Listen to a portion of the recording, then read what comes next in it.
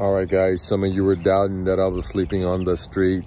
I'm right here brushing my teeth right now. There it is. Got my little, there's my bike, there's my gear on it.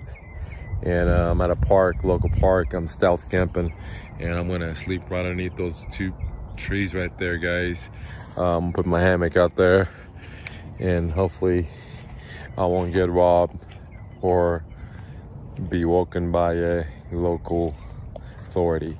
All right, guys, anyone that thinks that I'm not doing it, sorry to tell you, bust your bubble, but I'm living on the streets of America at 45. Don't have a car, don't have a cell phone. I'm in a new state. I don't know anyone. I'm not complaining, I'm just letting you know my situation. If you're in the same situation, or you're dealing with something else, you're going in some kind of cancer, you lost your leg, you just came back from war, you lost your limbs, or anything like that, you go into a divorce, I feel you.